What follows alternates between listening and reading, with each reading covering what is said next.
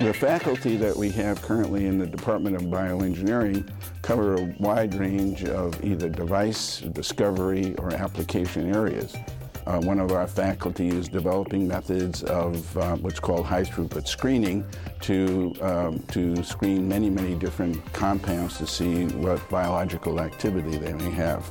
We have a faculty member who's interested in optical techniques for measuring physiological processes.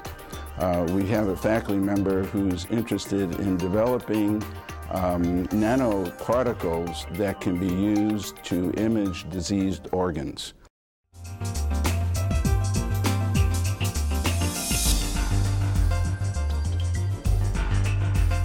One of the exciting parts of science is that it is such a creative process.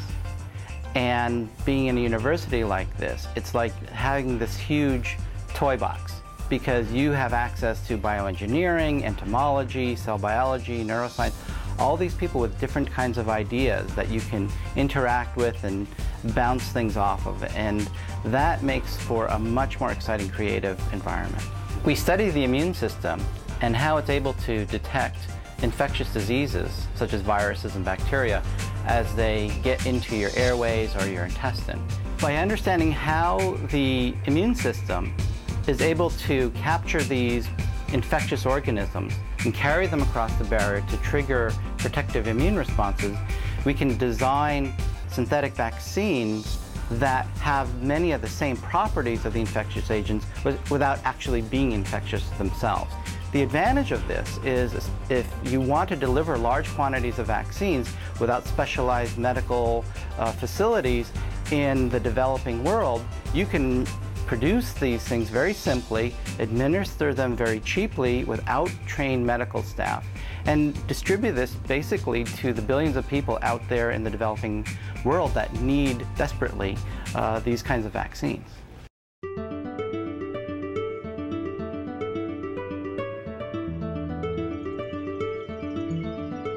So the general nature of our research is focusing on one of the very general phenomena in the human body. That is protein-protein interaction. So every protein have to interact with other proteins in order to function in our body.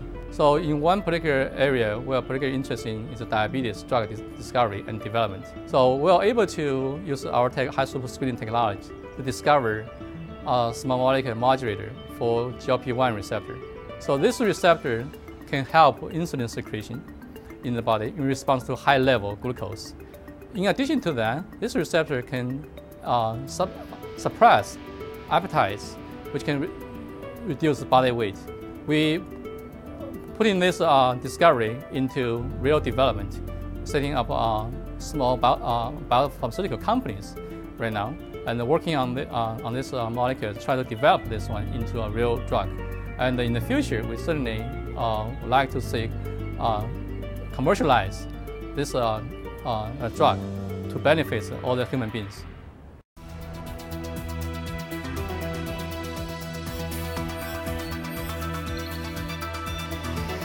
One of the most important issues in traumatic brain injury and epilepsy and in spinal cord injury is the problem of brain and spinal cord swelling.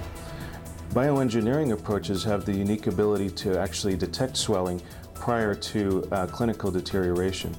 In the first part of our research, we wanted to develop optical detectors, and in models of brain swelling, we've been able to show that these optical detectors can detect edema or brain swelling well prior to a rise in intracranial pressure, providing potential use for clinical application. On the treatment side, we also want to develop a device, and we're in the process of doing this with UCR Bioengineering, to actually remove water from the brain and reduce swelling.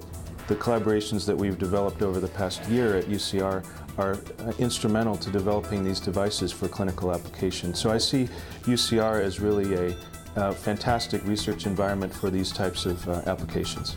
I'm also a clinical neurosurgeon. I'm a half-time clinician, and so I also have a vision of taking these devices and bringing them into the clinic and being able to provide really the next step for patient care.